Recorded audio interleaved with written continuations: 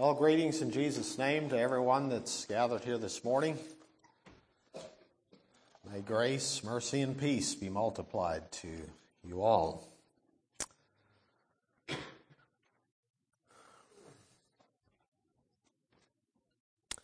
Colossians 1:13 tells us, speaking of Jesus, who hath delivered us from the power of darkness and hath translated us into the kingdom of his dear Son.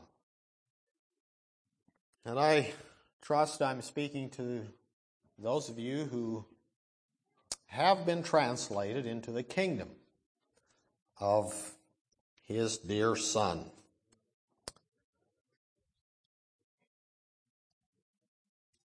This morning I'd like to speak about the kingdom. That's going to be our topic this morning.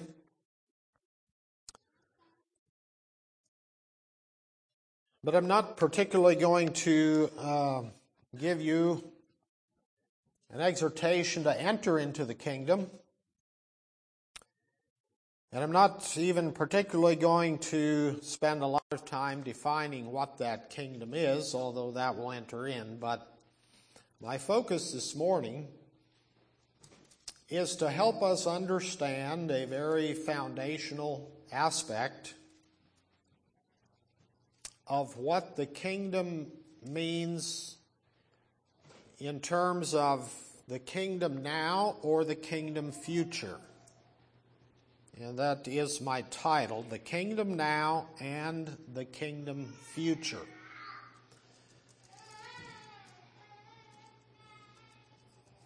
Now, in recent years, it seems there has been more and more talk about the kingdom. And I suppose in some regards that is good. There has been a lot of emphasis placed on the two kingdoms and having a proper concept that there are two kingdoms, the kingdoms of this world and the kingdom of God. And that these two kingdoms are in conflict to each other, and we must choose which kingdom we will be a part of. That is all true and good. But again, that's not particularly my focus this morning.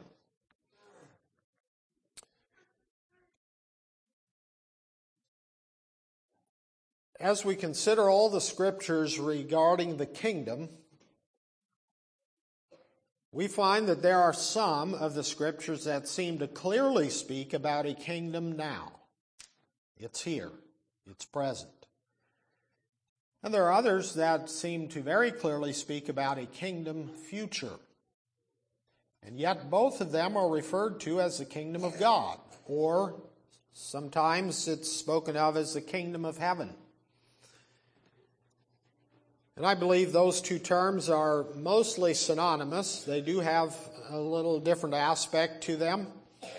But I know of some current teachers who would try to make a sharp divide between the term kingdom of God and the kingdom of heaven. I don't think the scriptures bear that out, but rather in many cases they're used interchangeably. But it is very important for us to understand that the scriptures speak of both a kingdom now and a kingdom future, and that we do not confuse the two and the differences that there are. There are similarities and there are also differences. If we go back in the history of the Anabaptists, you will find that in the 1530s there was a group of Anabaptists that gathered in the town of Munster. And the history of that case gave a very negative picture of the Anabaptist movement.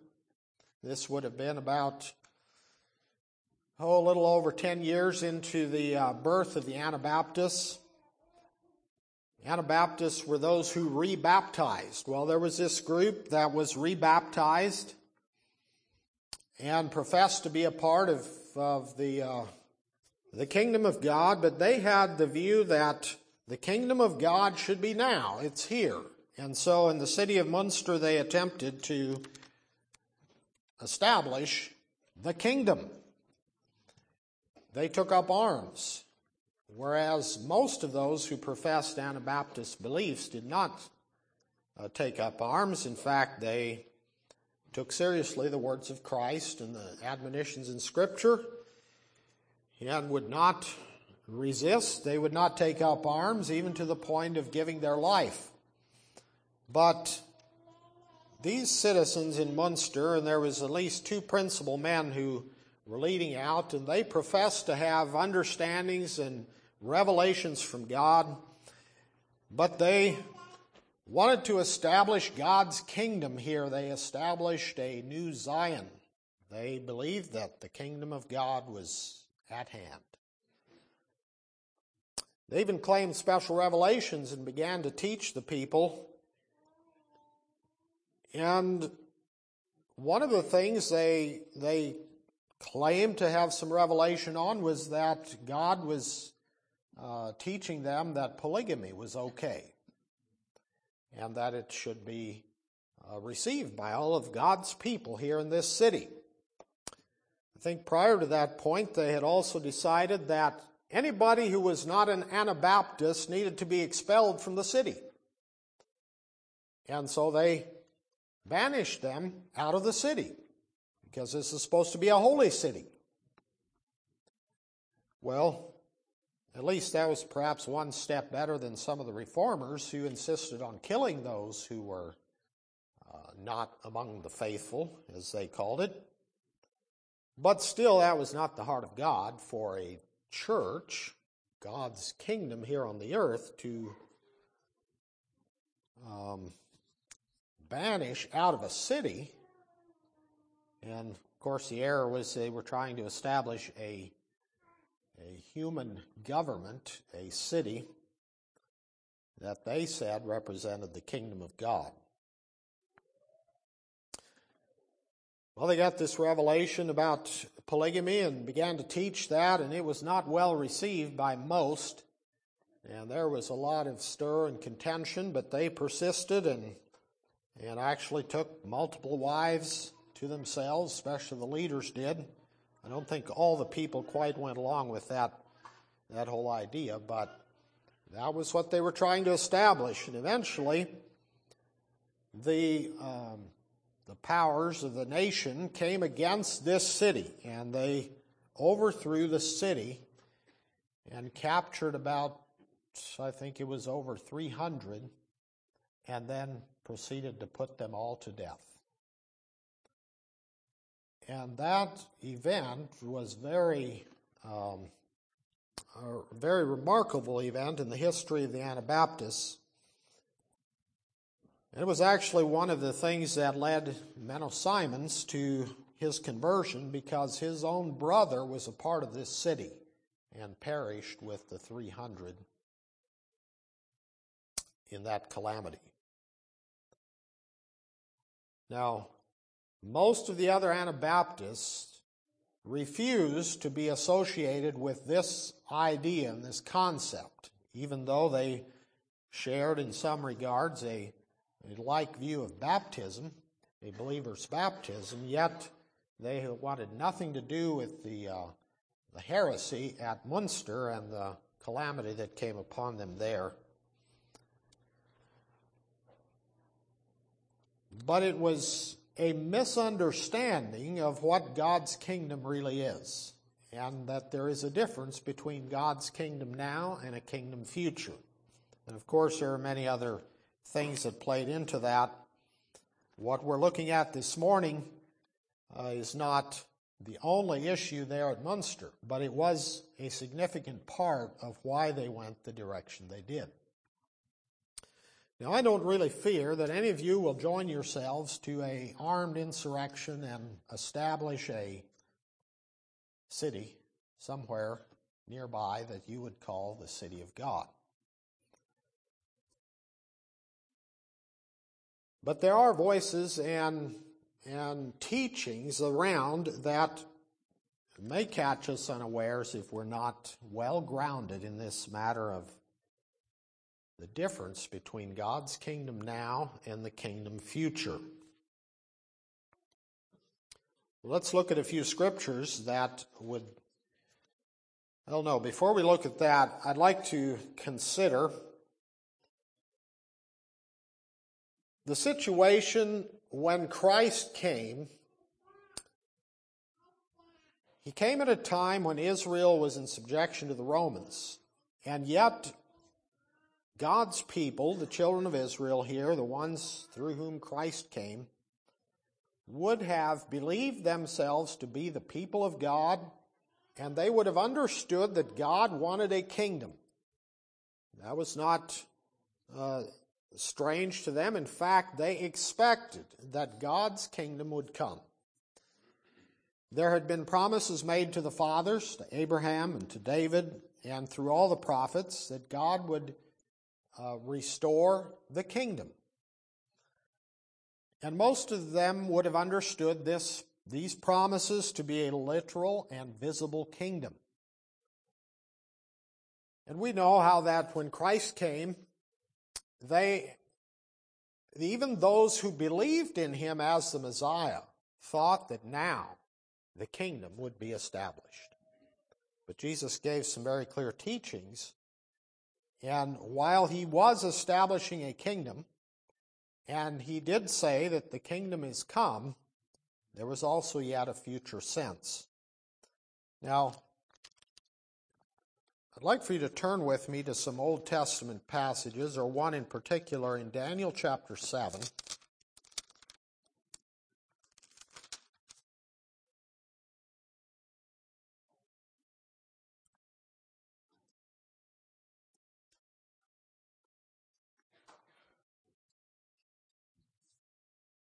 And verse 13, Daniel chapter 7,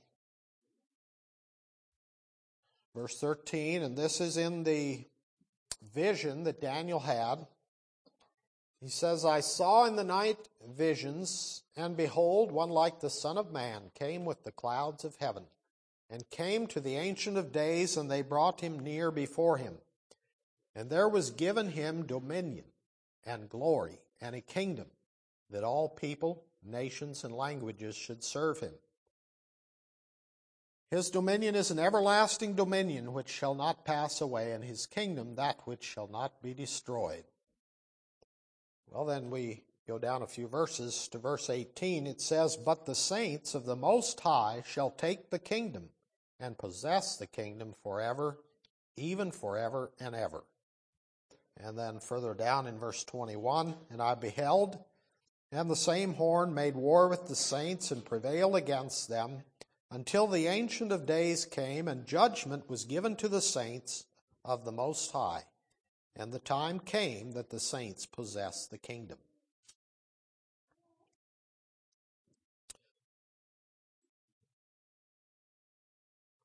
So this would have been part of the understanding of the God's people, the children of Israel, that there is coming a time when there will be a king, and he will reign and establish a kingdom, and it will last forever. And the saints of the Most High will take the kingdom and possess the kingdom forever and ever. So it was no surprise when Jesus came and they actually began to believe, some did, that this was the Messiah. This was the promised one. Well, all these promises would have started going through their mind. Okay, he's going to establish a kingdom. And it's a kingdom that's going to last forever. Now further, and I'll just mention some of these verses. You don't need to turn to all of them. But in Luke chapter 1, verse 31 and 33, we have the angel who came to Mary and gave the promise. And this is what the angel said, And behold, thou shalt conceive in thy womb, and bring forth a son, and shalt call his name Jesus. He shall be great, and shall be called the Son of the Highest. And the Lord God shall give unto him the throne of his father David, and he shall reign over the house of Jacob forever, and of his kingdom there shall be no end. Now this is it. This is the fulfillment of the promises. He's going to sit on the throne of David. He's going to reign over the house of Jacob forever. and of his kingdom there shall be no end.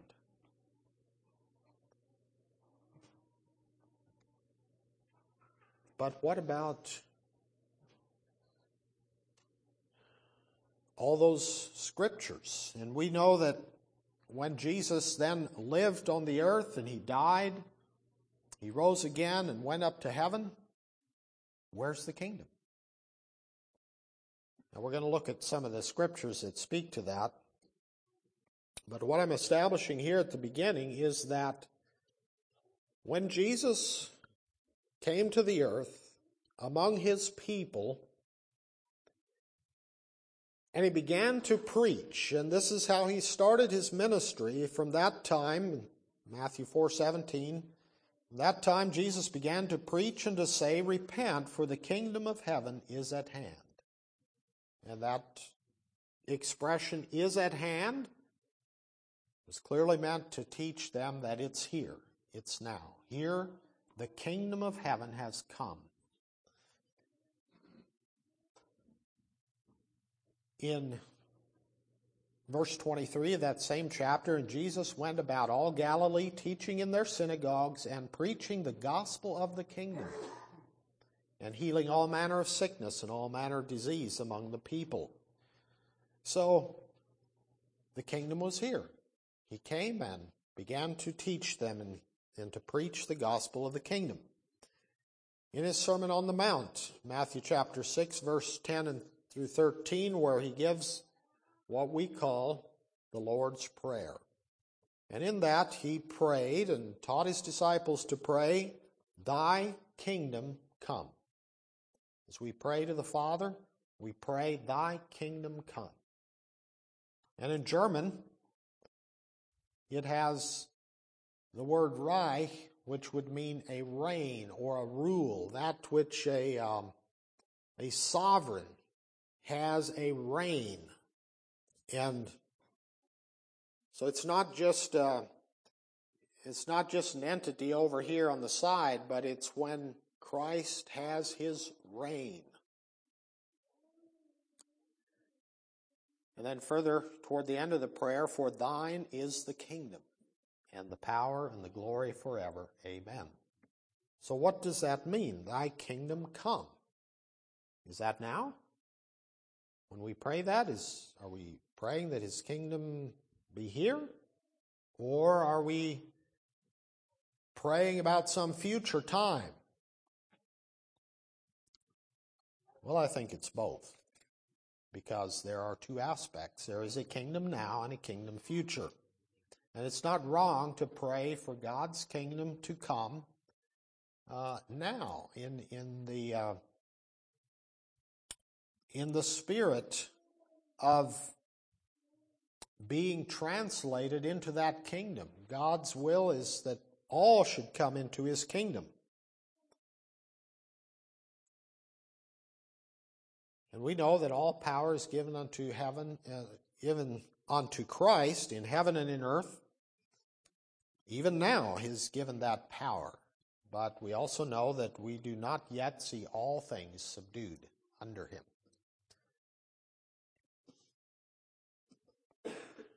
Further in that sermon there, Matthew 6:33, "But seek ye first the kingdom of God and his righteousness, and all these things shall be added unto you."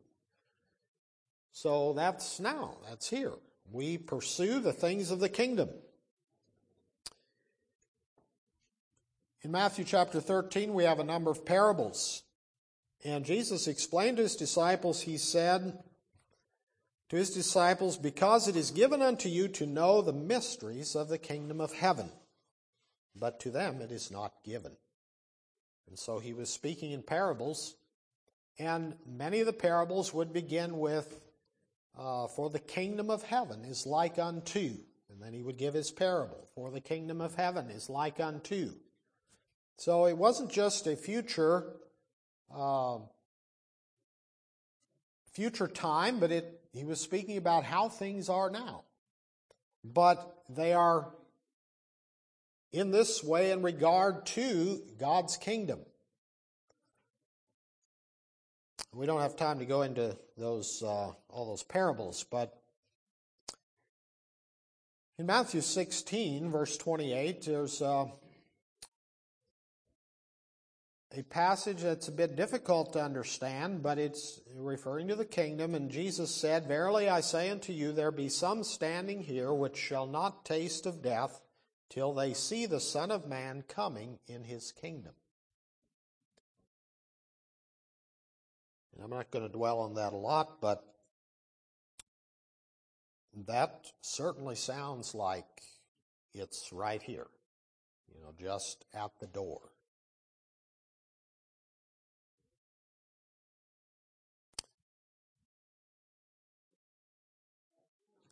Now I'd like to have you turn with me to Matthew chapter 20.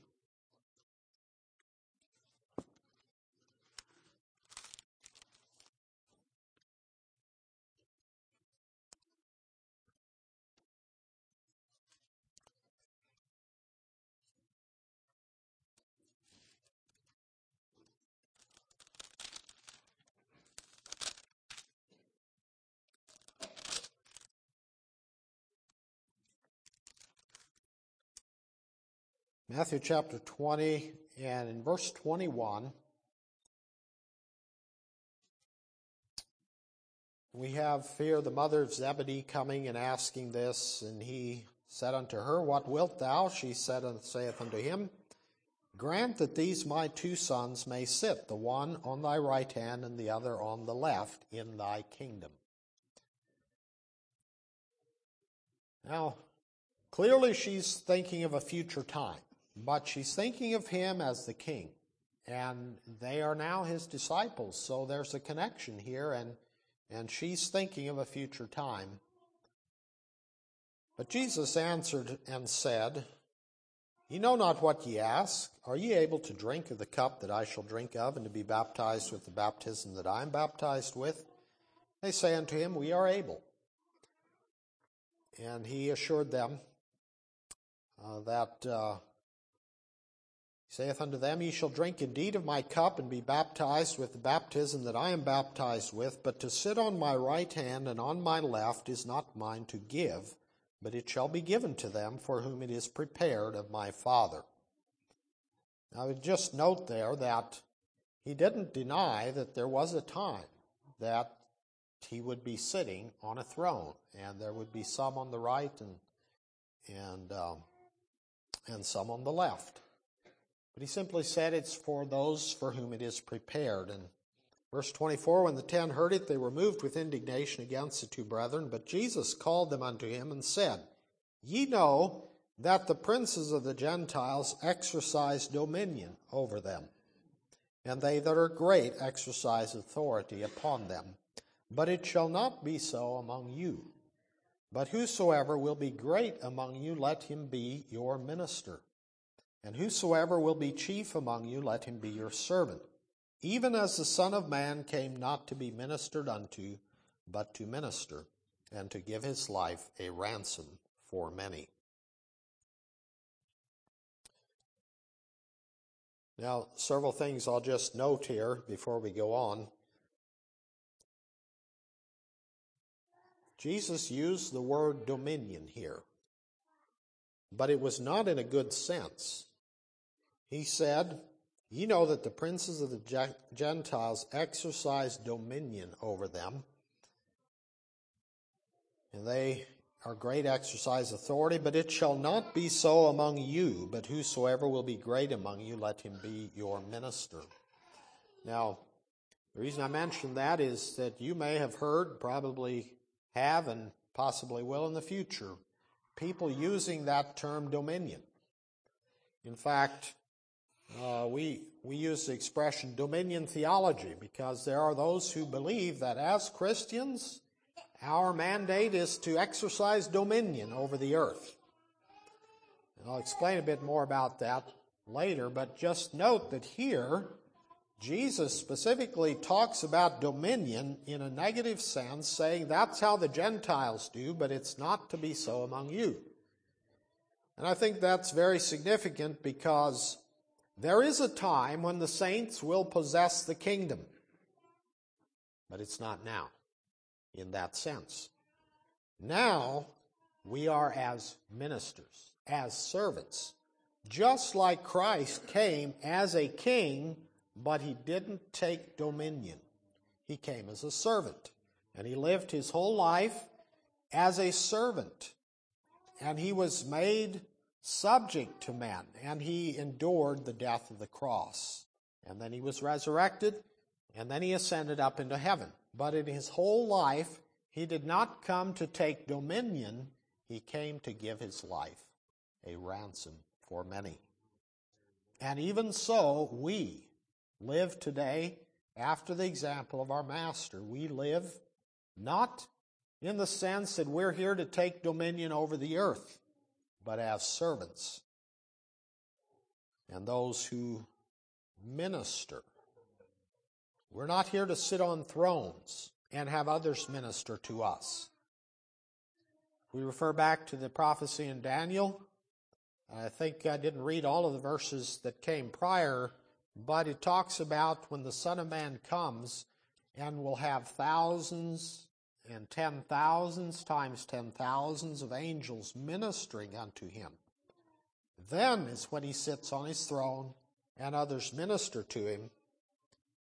But that wasn't how he came and gave his life here.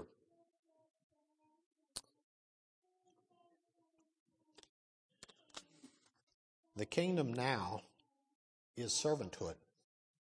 The kingdom future, we will reign. Let's turn now to Luke chapter 17.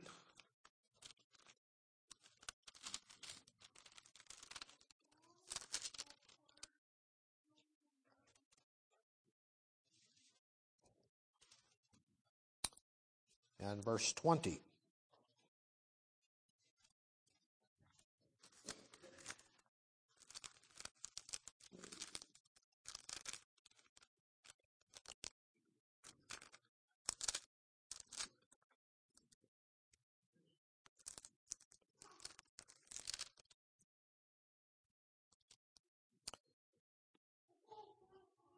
And when he was demanded of the Pharisees when the kingdom of God should come, he answered them and said, The kingdom of God cometh not with observation, neither shall they say, Lo here, or lo there. For behold, the kingdom of God is within you. And that term is within you. There's a variant reading in my center column that says, among you. The kingdom of God is among you. And that would parallel with his teaching as he came and began his ministry saying, Repent, for the kingdom of heaven is at hand. So it's here. And the kingdom of God cometh not with observation, meaning there's not going to be a visual as men would say, well, over there in that city is the kingdom of God. And you want to see what it's like, go over there. That is God's kingdom. Well, that's not how it is at present. And in this age, the kingdom of God doesn't come with observation like that. That was the error that they made at Munster there in the 1530s. They thought that they could establish a visible kingdom. But that wasn't what Jesus was intending to set up. The kingdom of God cometh not with observation.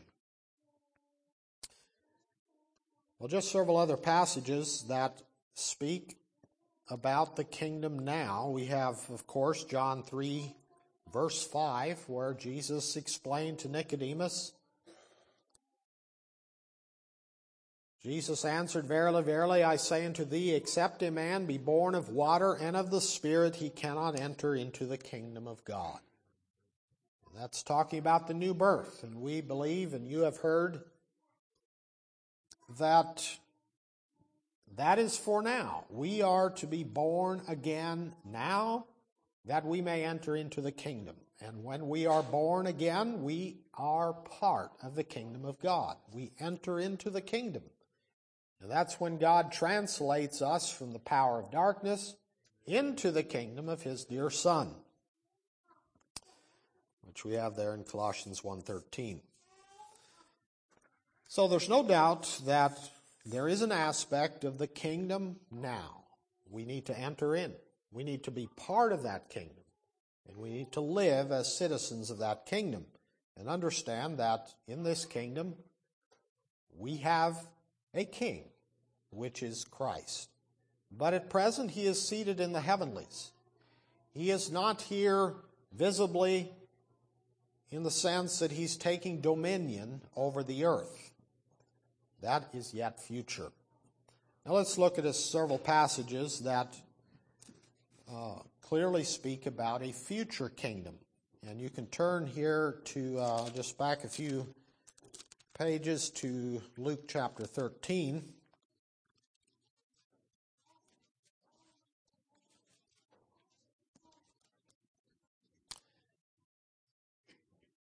And verse 28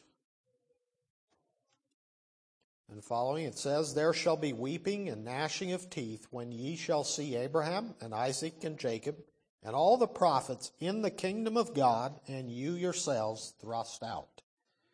And they shall come from the east and from the west and from the north and from the south, and shall sit down in the kingdom of God."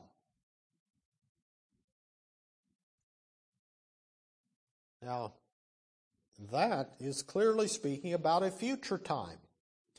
The time when the kingdom of God would appear. And speaking of judgment, the saints of the past, Abraham, Isaac, and Jacob, and you will see them in the kingdom of God, and you yourselves thrust out. And in another passage similar to this, Jesus actually used the term that the kingdom or the children of the kingdom would be thrust out. Now that's interesting that he uses that term.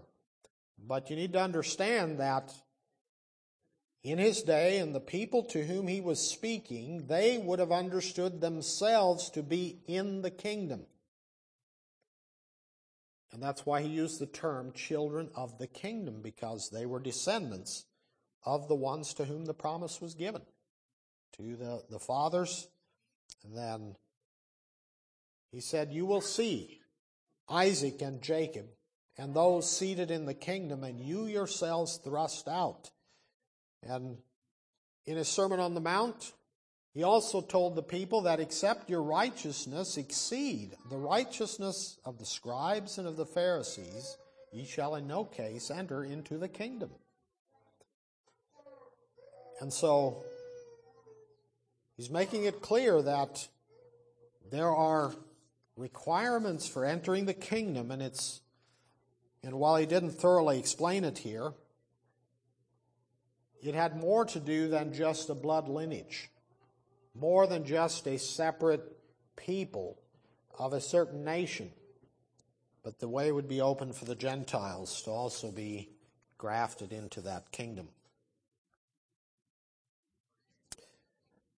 Now let's turn over to, let me refer to several passages. Mark 14:25, "Verily I say unto you, I will drink no more of the fruit of the vine until that day that I drink it new in the kingdom of God."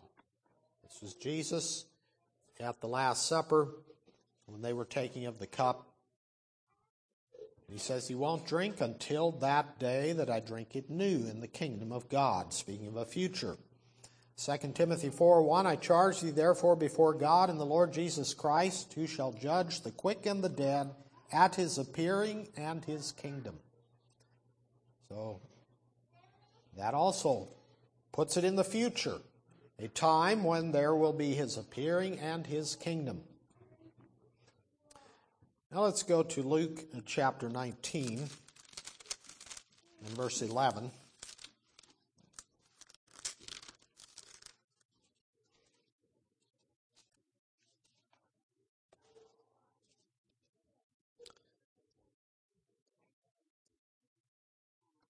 "And as they heard these things, he added and spake a parable, because he was nigh to Jerusalem, and because they thought that the kingdom of God should immediately appear."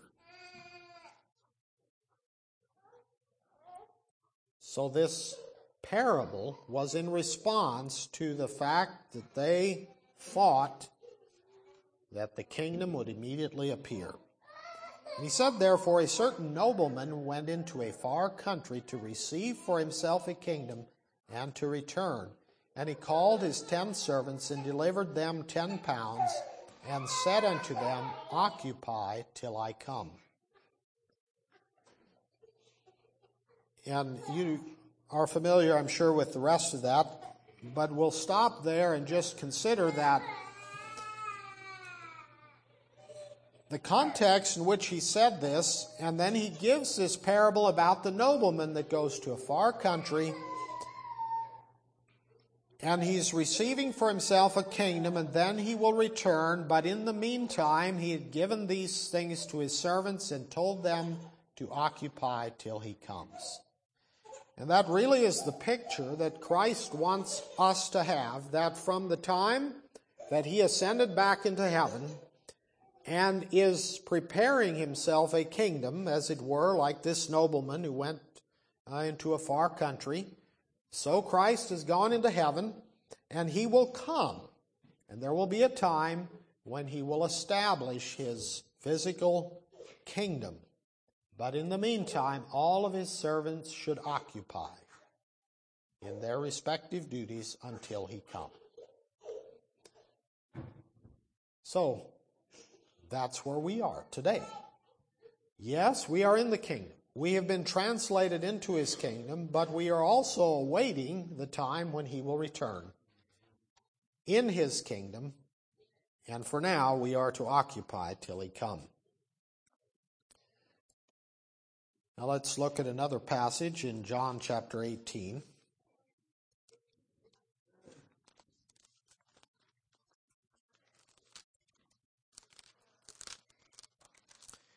And we have looked at a number of scriptures that tell us about God's kingdom now.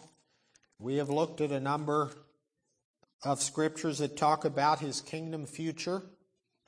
And now we're going to talk a bit more about how to understand these two in relation to each other and what parts are now and what parts are future. Let's look here in John chapter 18.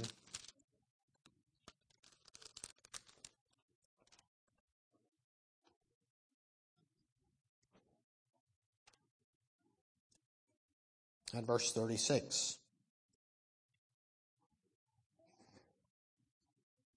Well, to get the context, let's back up to 33. Jesus before Pilate. Pilate entered into the judgment hall again and called Jesus and said unto him, Art thou the King of the Jews? Jesus answered him, Sayest thou this thing of thyself, or did others tell it thee of me? Pilate answered him, I a Jew? Thine own nation and the chief priests have delivered thee unto me. What hast thou done? Jesus answered, My kingdom is not of this world. If my kingdom were of this world, then would my servants fight, that I should not be delivered to the Jews. But now is my kingdom not from hence. Pilate therefore said unto him, Art thou a king then? Jesus answered, Thou sayest that I am a king. To this end was I born, and for this cause came I into the world, that I should bear witness unto the truth. Every one that is of the truth heareth my voice. Now there's a number of interesting things in this passage, but Jesus here very clearly states that his kingdom is not of this world. Now he doesn't deny that he has a kingdom, and he doesn't deny, but actually affirms the future tense where he says, But now is my kingdom not from hence, implying that there is a future time when his kingdom will be here. But the significance here is that there is a difference between God's kingdom and the kingdoms of this world. And there we have the two kingdoms in contrast. But it also tells us that God's kingdom, though it's now and here, it's not after or like unto the kingdoms of this world. It is of a very different sort. And it's not of the sort that we think of as taking dominion or having power and authority over peoples and territories. But it is a kingdom that is within. It's in the heart of man. And yes, we operate according to the rules of the kingdom. But not all the promises concerning the kingdom are to be applied to us today. Dominion being one of them. Jesus said, if my kingdom were of this world, then would my servants fight. But now is my kingdom not from hence. So we take from that this kingdom of God is not one of physical power and authority, and we don't take up the sword.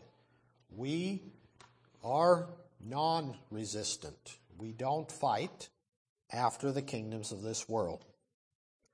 Now let's turn back to Luke chapter 22.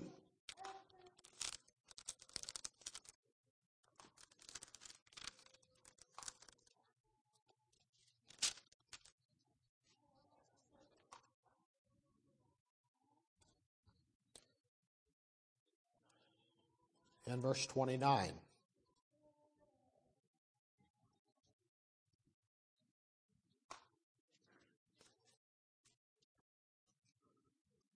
Now the context here is that there was this contest among them who should be the greatest, and Jesus again told them that it's not like the Gentiles exercising authority. You're to be a servant. You're here to serve.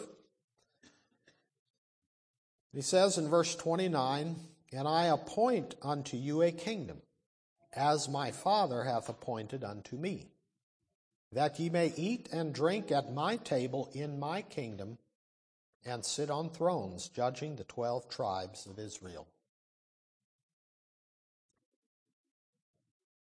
So he's giving them a kingdom. But it's not a present kingdom in the sense like the kingdoms of this world, but rather in the future, they will get to eat and drink at his table in his kingdom and also sit on thrones, judging the 12 tribes of Israel. Very clear picture of the future being different from the present. You just explained to them that now they're here to serve, not to reign, not to take dominion.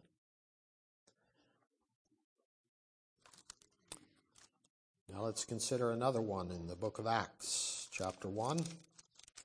Jesus is just ready to ascend into heaven. Acts chapter 1, verse 6.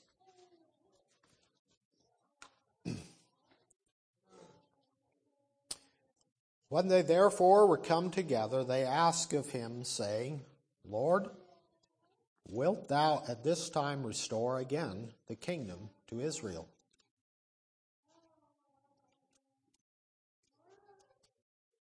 Now this was from his disciples.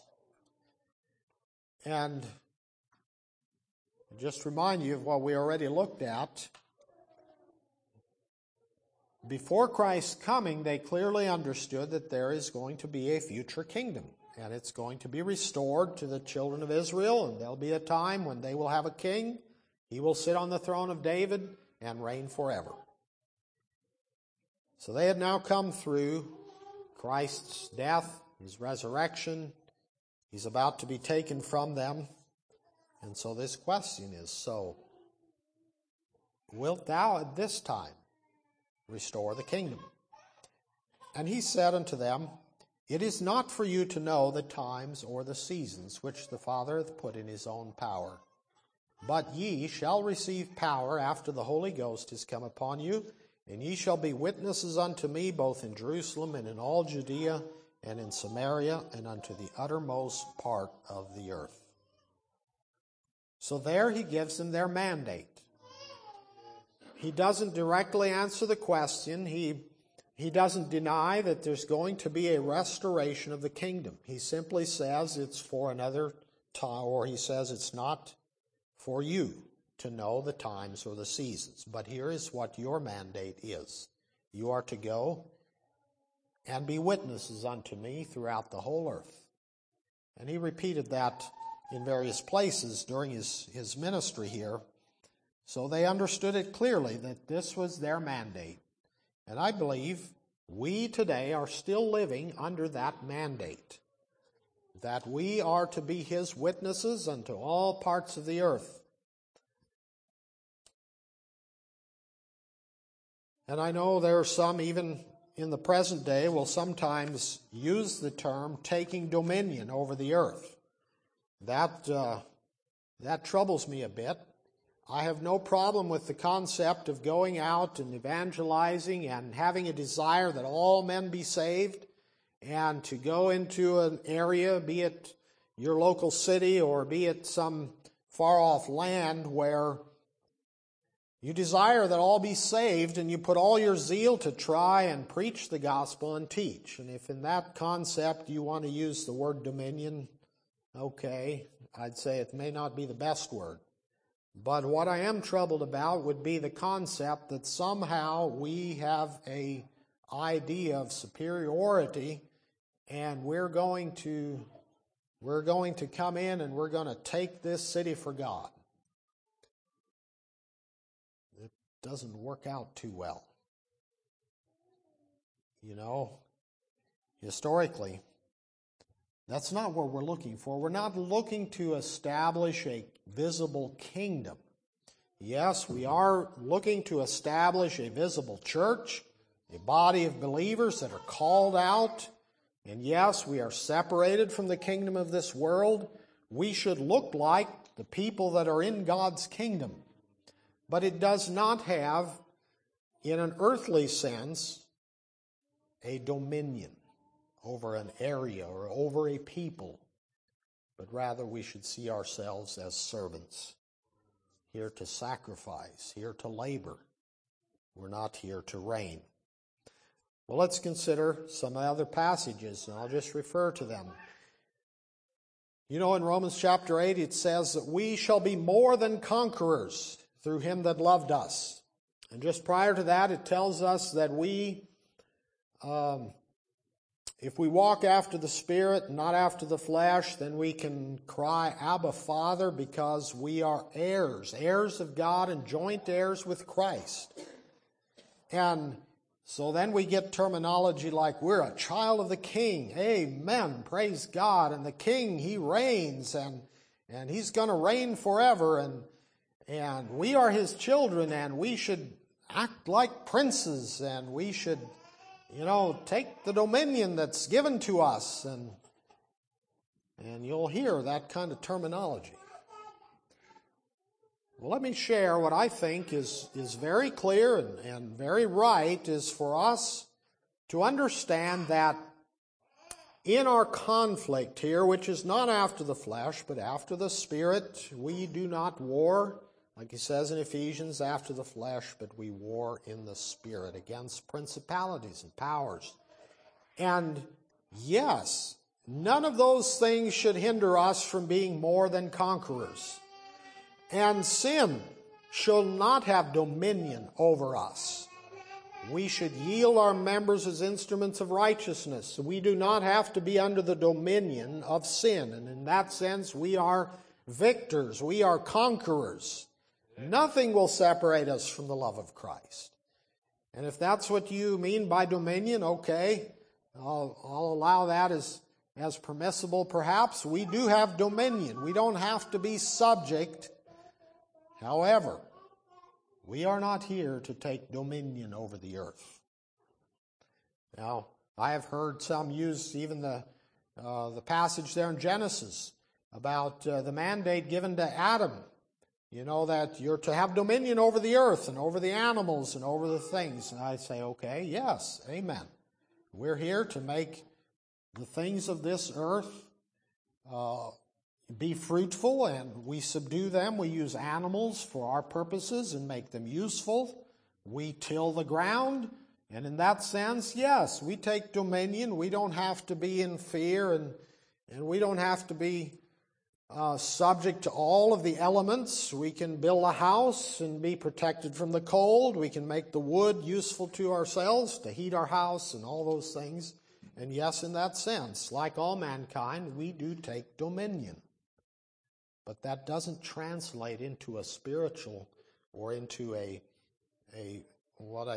combination of spiritual, physical, in the sense that we as Christians are going to take dominion. And we're going to go into this city and we're going to claim it for God. Beware.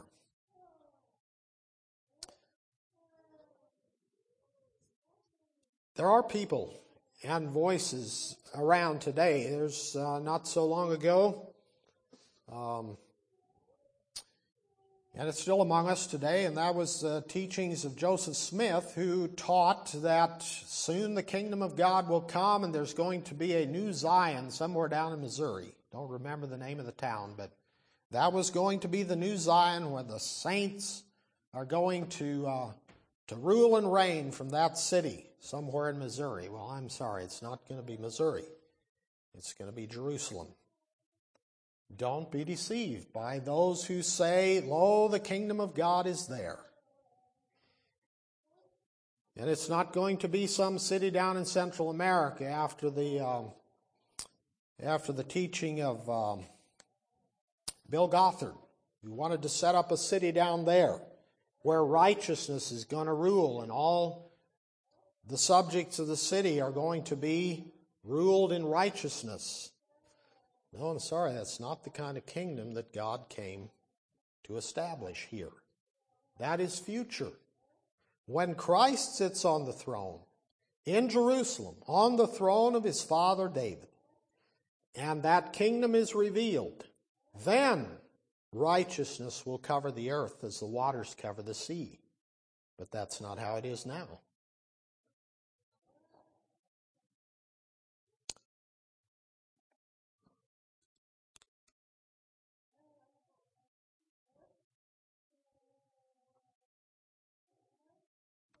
I think it was a little over 20 years ago, there was some people we knew, brethren, who got swept away in this concept that we as believers should take dominion now.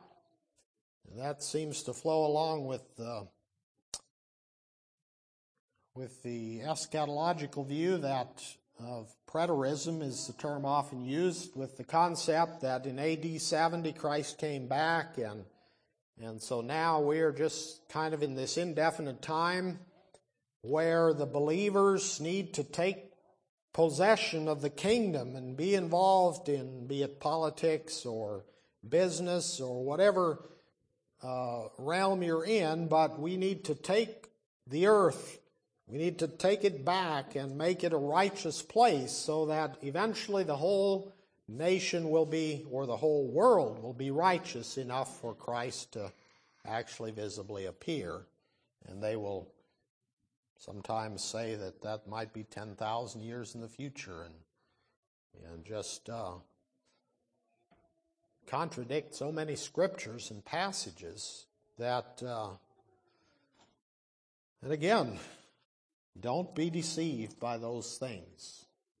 Those kingdom concepts, though it's fine and good to talk about the kingdom, but just be aware there's a kingdom now and a kingdom future. I'd like to refer also to Revelation chapter 20, which was read this morning. That pertains to our study here, where he says, verse 4, and I saw thrones, and they sat upon them, and judgment was given unto them. And I saw the souls of them that were beheaded for the witness of Jesus and for the word of God, and which had not worshipped the beast, neither his image, neither had received his mark upon their foreheads or in their hands. And they lived and reigned with Christ 1,000 years. And again, verse 6, blessed and holy is he that hath part in the first resurrection. On such the second death hath no power, but they shall be priests of God and of Christ, and shall reign with him 1,000 years.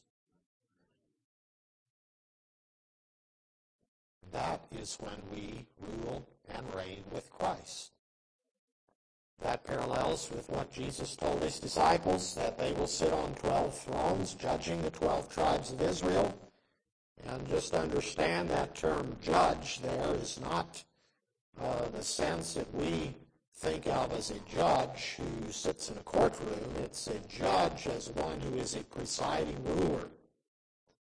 Remember, in the days of Israel, before the kings, they had judges that ruled over them. And yes, they did consider matters of law and justice, but they were the rulers. And that is, I believe, the sense that Jesus was using there. They will sit on 12 thrones, ruling over the 12 tribes of Israel. And here in Revelation 20, talks about living and reigning with Christ 1,000 years. But let's not confuse it, as some have, and think that, well, here and now, we need to take dominion. We need to, that's our mandate. God wants us to rule and reign, and we should act like we're sons of the King. Well, understand, there is a spiritual sense. Yes, we can rejoice, and we have a king, and we can ascribe to our king that he is King of Kings and Lord of Lords. Now, there have been some reactions to even this concept of ruling and reigning. And I know some might think it controversial, but I like to take the scriptures for what they say here. And I know recently got a book from CAM that CAM publishes on a commentary on Revelation. And in that commentary, it was kind of given the view here that this can't possibly mean that in some future age we will sit on thrones, literally, and rule and reign with Christ, but rather it means now, here. We are in his kingdom.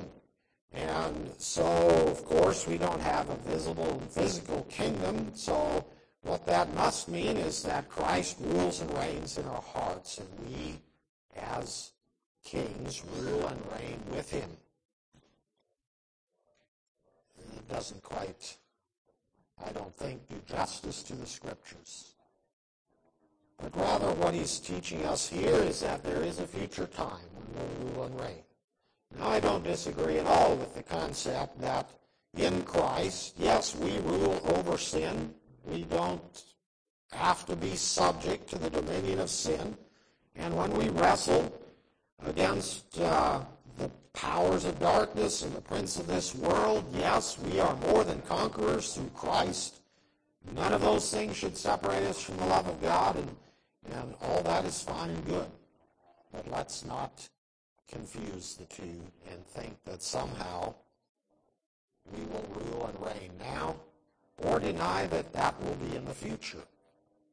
Jesus, in his Sermon on the Mount, said that the meek shall inherit the earth. Are they inheriting the earth now? I have heard some claim that they are. I would disagree. I believe that he was specifically talking about a time in the future when we, as God's people, will inherit the earth. But it's not now. And we don't need to set up some city. And we don't need to take dominion over the peoples and over the cities and over the whatever. Those terminologies are foreign to the spirit and concept of a New Testament church, New Testament believers, ones who are here to serve. We're here to give our lives just like our Master did, and leave that dominion and reigning for some future time that the Father has placed in his own hands. It's not given to us, I don't think, any more than it was to the disciples to know the times and the seasons, in the sense that, well, yes, we can see, this is when it will happen. No, that's not given to us. We are here as his servants. As the goodman of the house has gone into the far country, and he's given us the mandate to occupy till he comes. And that's what we should be busying ourselves about, is to occupy till he comes. Well, I think I will close with that.